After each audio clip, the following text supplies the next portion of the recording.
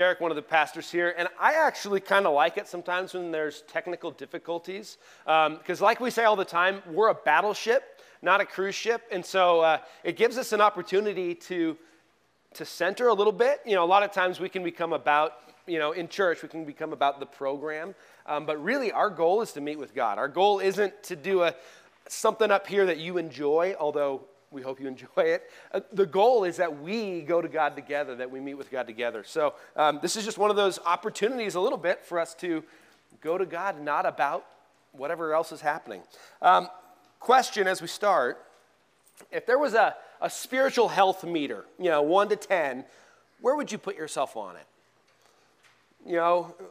7, 8, 0, where would you be on that health meter? And what would be your gauge of how you would be that way? I think so you're wondering why there's a tomato plant up here. It's dying. This one is, because this one's no good. We have fruit, right? And if we're going to measure our life and say, how are we spiritually? I think fruit is one of those good measures. If you have been trying to grow tomatoes this year, maybe you've experienced what a lot of people have. They're doing this. It's a really weird year. If you're not growing them, you probably don't have any idea. But for some reason, there's a lot of tomato plants that are growing and getting little flowers and looking okay, and then no fruit. It's kind of weird. And it's kind of frustrating for those of us who want to make salsa and other things like that. A tomato plant is supposed to do this. It's supposed to produce fruit, and luckily, these two little red ones are still on here. Driving up here, Kayla's like, ooh, you took some good tomatoes. And several other people have already looked at those going, ooh. So at the end, whoever gets there first, I guess, can have those. But spiritually now, does God maybe look at us some, like our frustration with this tomato plant? Man, I've given you everything, nutrients, my word, my spirit, a church. I've given you all this stuff, and then I'm not seeing a whole lot of fruit. Or do we have fruit in our lives? And a good measure of fruit we see in Galatians is the fruit of the Spirit. Love, joy, peace, patience, kindness, goodness, faithfulness, gentleness, self-control. But I want to focus on the first three: love, joy, peace. Do you have those in your life? Do you have love for people, a love for God? Do you have joy despite circumstances? Do you have peace despite circumstances? And we are in a really good time to test this. With all the stuff that goes on with government and all that, are you anxious and worried and angry and all those things? That's not the fruit of the Spirit. The fruit of the Spirit, despite circumstances, is love, joy, and peace. And so we want to look at the first call of some of Jesus' disciples in the book of Matthew today. And we're going to look at in his call, two things really that will help us in our spiritual walk to be spiritually healthy and to produce this fruit. And we're going to see something that if you maybe lack the love, joy, and peace, there's something else you might be lacking, and that's why. And I would say it's the mission of the church. The reason we really exist. So we exist to know God and to love God, absolutely. We exist to worship. We're going to do that for eternity. But God has left us here on this earth to do something specifically. And if we're not doing that, I think, rightly so, we're going to lack some of the fruit of love, joy, and peace in our lives. So turn to Matthew 4. If you need a Bible, there's one in front of you, and it's page 897 in your Bible. Hey, the screen's working now. Maybe not this one. Page 897. Matthew is the first book of the New Testament written by Matthew, one of the synoptic gospels. And we're going to look in Matthew 4, starting in verse 18. While walking by the Sea of Galilee, he, that is Jesus, saw two brothers, Simon, who is called Peter, and Andrew, his brother, casting a net into the sea, for they were fishermen. And he said to them, "Follow me, and I will make you fishers of men." Immediately they left their nets and they followed him. And going on from there, he saw two other brothers, James the son of Zebedee, and John his brother, in the boat with Zebedee, their father, mending their nets. And he called them. Immediately they left the boat and their father, and they followed him. This is kind of an interesting scene. I remember reading this growing up and thinking, they're out there fishing, And Jesus comes walking by and he's like, hey, you guys, follow me. And they're like, all right. Almost like they've never met before. And they just see a dad, and run off, chase him. Actually, they had known Jesus for about a year at this point. You see in the Gospel of John some of the history. So they had spent a year getting to know him, but they were still doing their job. They were still fishing. And so Jesus comes along. They know him. They already have an idea, we see this in John, that he's the Messiah. And so when he says, follow me, they drop their nets and they follow. Now, I have heard people say that this calling that Jesus gives to them has nothing to do with us, that they were special, they were unique, and so we can't really apply this to us. And I would disagree with that. The apostles, there were 12 of them, they had a unique call from God. And these four, they had a unique call. They were apostles. They could write scripture. Nobody can write scripture anymore. Nobody can have a prophecy right now that disagrees with scripture and say this is from God. But they, in their day, they could speak for God after Jesus rose from the dead and sent the Holy Spirit. So they were unique, and they had a unique call to leave their jobs and to go into full-time ministry. And some of us have those calls.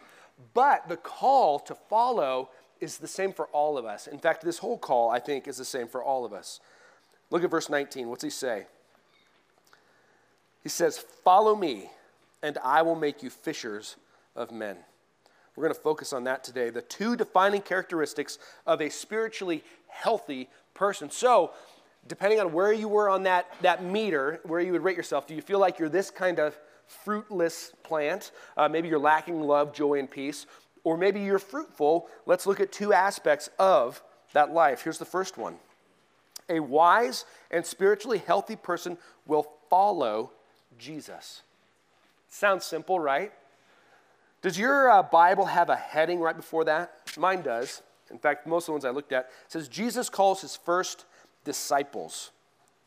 Jesus calls his first disciples. What is a disciple? We don't really use that word anymore, or if we do, it feels a little bit weird. But a disciple in that day and age was somebody who would follow a teacher. They would pattern their life after that teacher, learning from them and becoming like them. And so a disciple was a follower, and that's what Jesus' call was, follow me. So this is in your notes if you're a note taker. A disciple is someone who believes in Jesus and then follows Jesus, allowing him to guide all aspects of their life. This is kind of a big deal. I grew up, and during the time that I was growing up in the church, there was kind of this theme that was there all the time of you can believe in Jesus and be saved, but you don't really need to follow him. And so we would hear this all the time. Oh, we can trust that person's going to heaven, that they're saved, because when they were 6, they prayed the prayer. It's like, ooh, Scripture doesn't really describe following Jesus that way. Jesus didn't go like, hey guys, will you associate yourself with me? And so just keep fishing. But when somebody asks, will you tell them you're a Christian? Okay, see ya, carry on. But that's kind of the way we have it now in the American church is, oh, I'm a Christian, but you look nothing like Christ. A Christian, that name Christian actually began in Antioch. You see it in the book of Acts, and it was derogatory.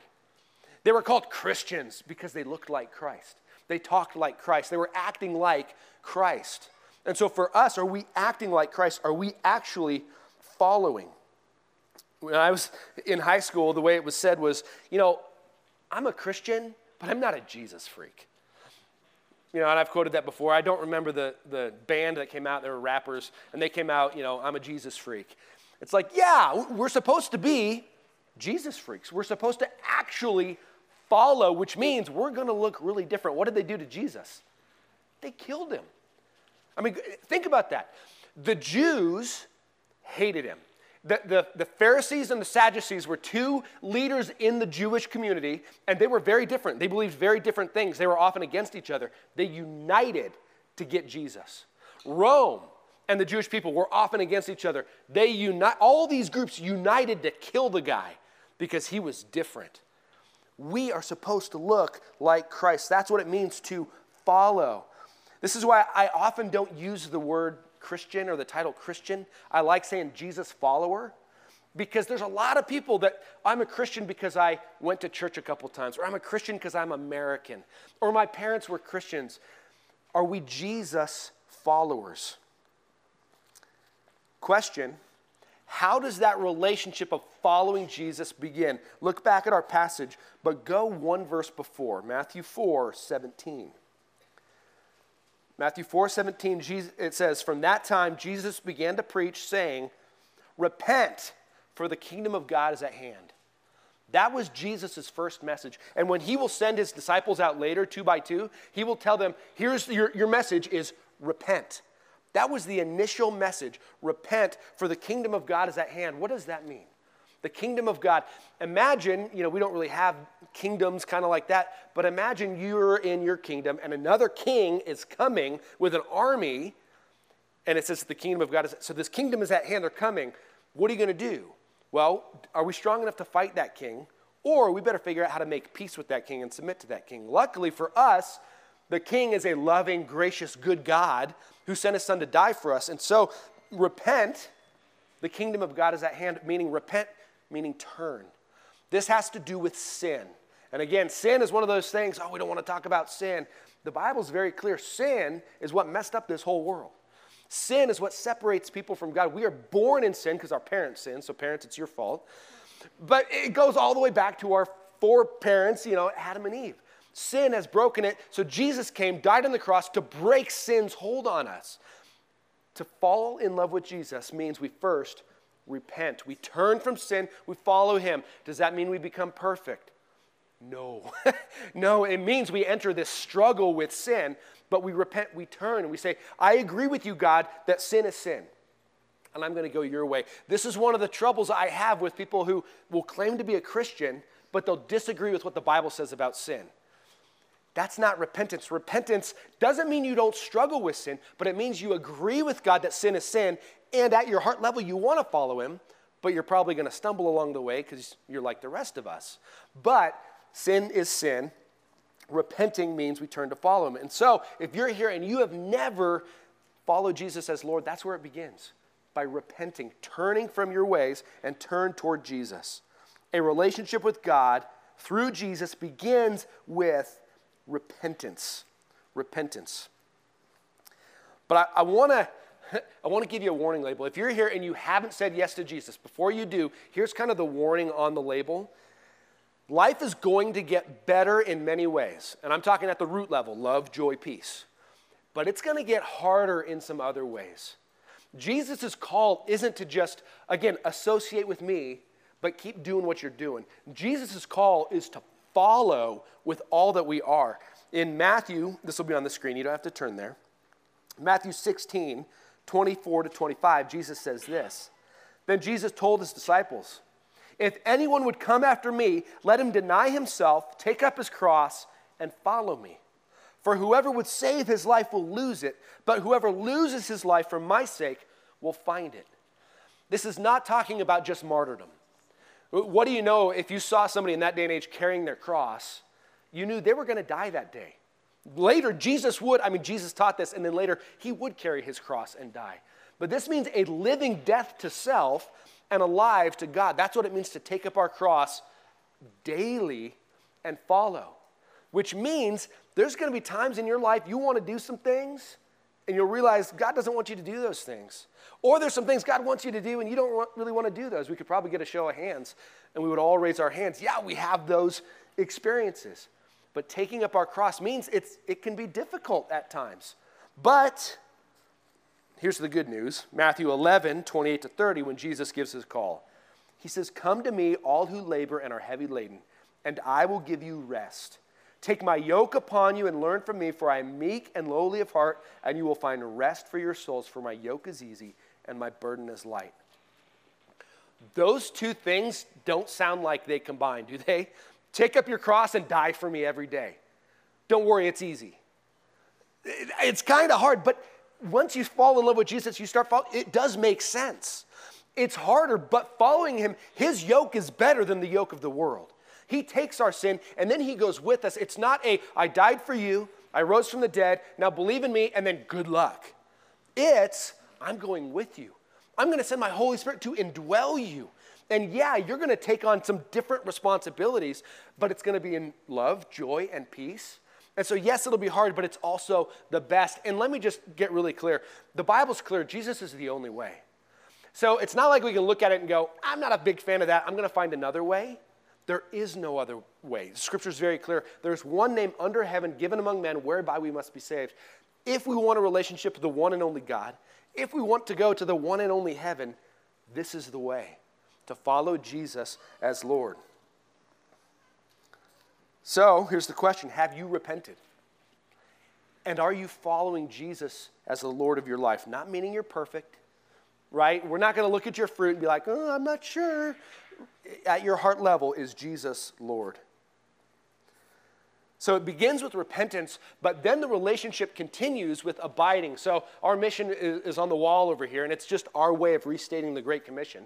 But it's connecting people to the abundant life, which we just read about, only possible through an abiding relationship with Jesus. How do these fruits bear fruit?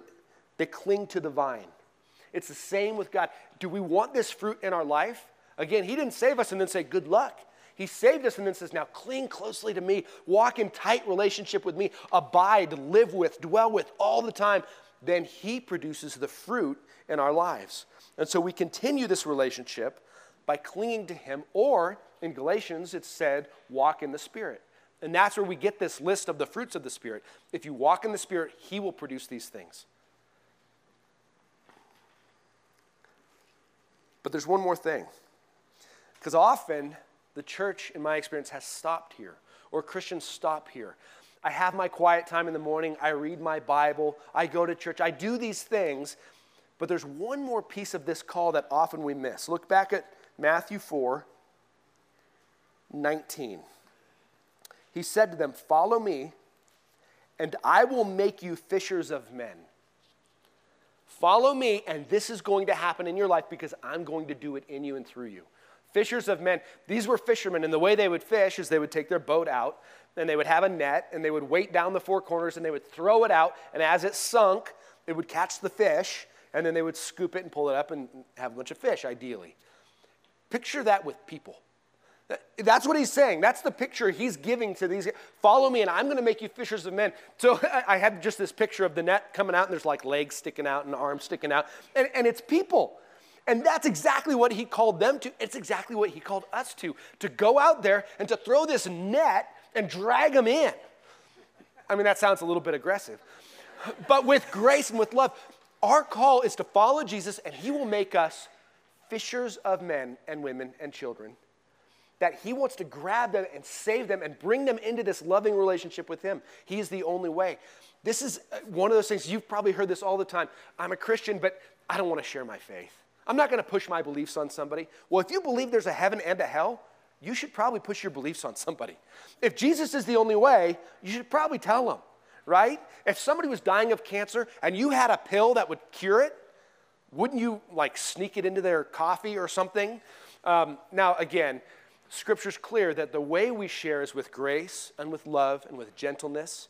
And we know that God does the real work. The Holy Spirit does the real work of changing hearts. And so we're just a tool. Some of us are more blunt than others, but we're just tools. But God works through his people, not around them. And so God will make us fishers of men. Here's the Great Commission, Matthew 28:18-20.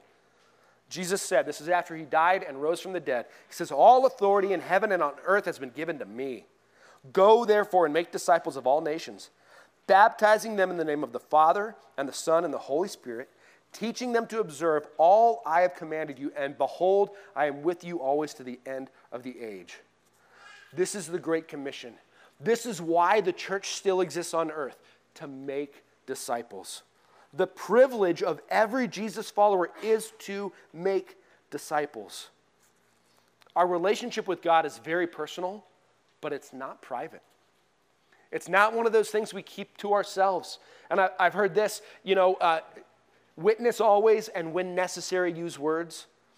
It's kind of a cop-out. Like, I'm going to live a good life, but I'm not going to tell anybody why. Scripture's really clear. For people to believe, they have to hear the truth of the gospel, not generically, the truth that Jesus, God's Son, came to earth, took on flesh, died on the cross for you. This actually happened about 2,000 years ago.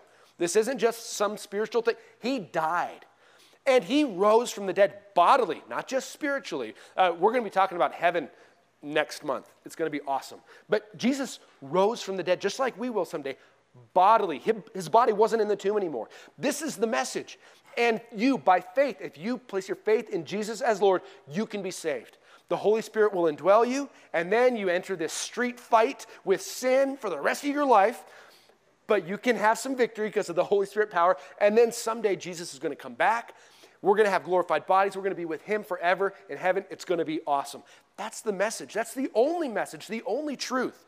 And this is what we share. And it is our privilege to make disciples. Now remember, what is a disciple?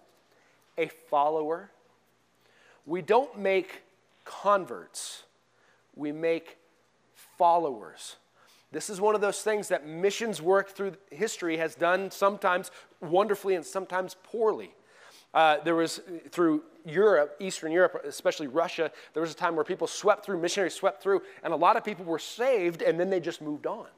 They didn't teach them, the Great Commission, teach them to observe. They didn't teach them the Bible. They didn't teach them, they just moved on. Then the Mormons came in after them, and bad things happened. We are not called to just make converts. We're called to make disciples, followers. Every disciple is supposed to be a disciple maker. Every disciple is supposed to be a disciple maker, meaning you are on this battle, right, to follow Jesus, and at the same time, you're trying to grab other people to go with you and help them along the way. If you're a parent, you're doing this with your kids. You're trying to help them learn how to follow Jesus because not only is it the only way to life, it's the best way to life. And so we're helping people follow. We're making disciples. This is why we prioritize groups so much here. We are not interested in just church growth. We really aren't. We're not interested in filling a big room. We're interested in people falling in love with Jesus and changing. We're interested in the Holy Spirit coming and filling you with love, joy, and peace. That's what we want. We don't want just to be a cool church. We want lives to change. And when our lives change, then we help others change as well. You see our mission over here, fueling a movement. I love that word, fueling. That's what we're trying to do. Fuel a movement of God's people surrendered to his mission wherever he places us. That's why on the wall out here, where do you live, work, and play? That's where God already has put you. This really, as we look at making disciples, we think, oh, this is something else the church wants to add to my schedule. In general, no. We do this as we live. Where are you already living, already working, already playing? Those are the places God probably already has people in your life. He wants you to share him with them and help them learn to follow. This is why we are here. This is why we exist. Now, Jesus, when he made disciples, how did he do it? Well, he did life with them. He told these disciples, stop fishing, follow me, and they would live together for 3 years. Our culture is a little bit different. We have cars, airplanes. We can get in our car, pull out of our driveway, go to work, or nowadays, we don't even have to leave, right? With COVID, we just go into the other room, turn on the computer, and there we are. We can never even leave the house. So for us, I think it does take a little bit more intentionality to make relationships with people, to do life with people, to make disciples, which means at some point it does get onto our calendar. So there's that meter that I referred to. Are you healthy? How spiritually healthy are you? Do you have the fruit in your life of love, joy, and peace? And if not, maybe it's because you haven't yet taken that step to be a disciple maker, which all of us are called to make disciples. And once you start pouring your life out for others, and it doesn't mean you become a professional pastor, missionary, whatever. We're all ministers, right? We're all professional Christians. Once you start pouring your life out, that he produces things in you. It's kind of miraculous. It's almost like God at work. Where you want these things and you're so focused on yourself, you're not getting those things. Then you stop looking at yourself and you start helping others, and all of a sudden, he produces those things in you that you wanted anyway. This is God's plan. And this is the primary mission of the church, to make disciples. And although this is our mission all the time, this month we're kind of focusing on it. This month we're talking about what might God want to do through us. Do you realize our community is roughly 5% believers? Give or take. Roughly 5% believers. If the numbers coming out of China are accurate, and you can debate that, China has more believers percentage-wise than Northern Nevada. communist China. That's a little bit spooky. We are in a spiritual desert in northern Nevada. But guess what? I think God wants to do big things. This morning, after I went through my sermon and prayed through it, I started thinking, what would happen if we, the people that God already has put here in Common Ground, and we don't think we're the best church in town or the only church. There's other churches doing great things, and we want God to move through them. But we're not responsible for what God is doing there, but we are here. So here, what if all of us, God used us to disciple one person this year? One. Next year, this time, we would have 500 people. 500 people following Jesus. What if we all did one that year? The next year, there would be 1,000 people. And again, this is just us, and we don't think we're it, right? God's kingdom is all of his churches, and God's working through all of them. So I did the math thinking about Elise. Elise is in 7th grade, right? Good. Elise is our daughter in 7th grade, and I thought, okay, what if we did this until she graduated? And she's going to graduate in, 5 years? 2027. If we did this till 2027, in our community, and I'm talking this whole area, we would have 20% of people following Jesus as Lord. We would go from 5% to 20% if we only did this until my 7th grader graduated. Again, it's not like it's up to us to make this happen, but it is up to us to be faithful. What if God wants to do that, right? We stress over who's going to be elected in 2024. You know, we think about all that stuff. Here's what's going to change the community. More people falling in love with Jesus. 20%, if 20% of our community was following Jesus, things would look different. Things would be different. We would have fewer abortions. Maybe some of these industries that thrive around here wouldn't anymore. That's how we change our culture, by changing one life at a time, people falling in love with Jesus. We're going to go back to worship now. Well, this is all worship, but we're going to go back to sing. And as we do, we're going to take communion. Taking communion is our time to remember Jesus' death and resurrection that gives us life. And we are free. Again, this love and joy and peace that he fills us is all because Jesus died on the cross and rose from the dead. It's not because we're special. It's not because we're smarter. It's not because we work hard. It's him producing that in us.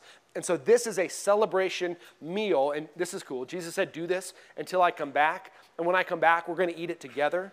So in the end, there's going to be this big feast, and Jesus is going to be there, and we're going to have bread and wine, and it's going to be cool. And we're looking forward to that as we take the bread and the cup. If you're not a believer, if you have not repented and turned to Jesus, come talk to me. I'm going to be right up here. I'd love to talk to you and pray with you. If you're ready to give your life to him, then you can take communion for the first time as a believer. For the rest of us, take a minute and pray. Take a minute, ask God to show you, is there anything you want to do in my life? Is there anywhere I'm not submitted to you? Is there anywhere I'm still going my own way and not following you? And ask him to adjust you. Maybe you need to repent of something. By the way, repentance isn't a one-time thing. It's an over and over. Yeah, I see some heads. Yeah, you've experienced it. If you've tried to follow Jesus as Lord, you've realized, oh, I messed up again. Repentance is kind of a continual, I agree with you, God, I'm sorry, and I'm following. Do that now, and then take the Lord's Supper, and let's celebrate as we sing. Lord Jesus, I thank you so much. God, I look at these plants here, and I thank you so much that you produce the fruit. God, it can become really stressful when we think it's about us or it's up to us. And even kind of doing those numbers, we could feel the pressure, oh, it's up to us, to save thousands of people. And it's not. It's up to you. But you, and I believe you want to do great things, you work through us. And so, God, for us, we are free to just be faithful and follow. God, I'm excited for what you're doing. Not just in this church, but in other churches. You're doing something. And God, I look forward to you doing more. Use us. God, I pray that we in here would repent if we need to, that we would follow you as Lord. You were the only way. And God, you would show us who you want us to disciple. God, I know sometimes we think we need to be real smart. We need to be super biblically literate before we help somebody else. But really, that's not the case. In Scripture, we see very clearly people who meet you for the first time run off and grab somebody else without knowing very much. God, show us how we can make more disciples and help others experience this abundant life that is only possible through an abiding relationship with you. God, we love you. In Jesus' name, amen.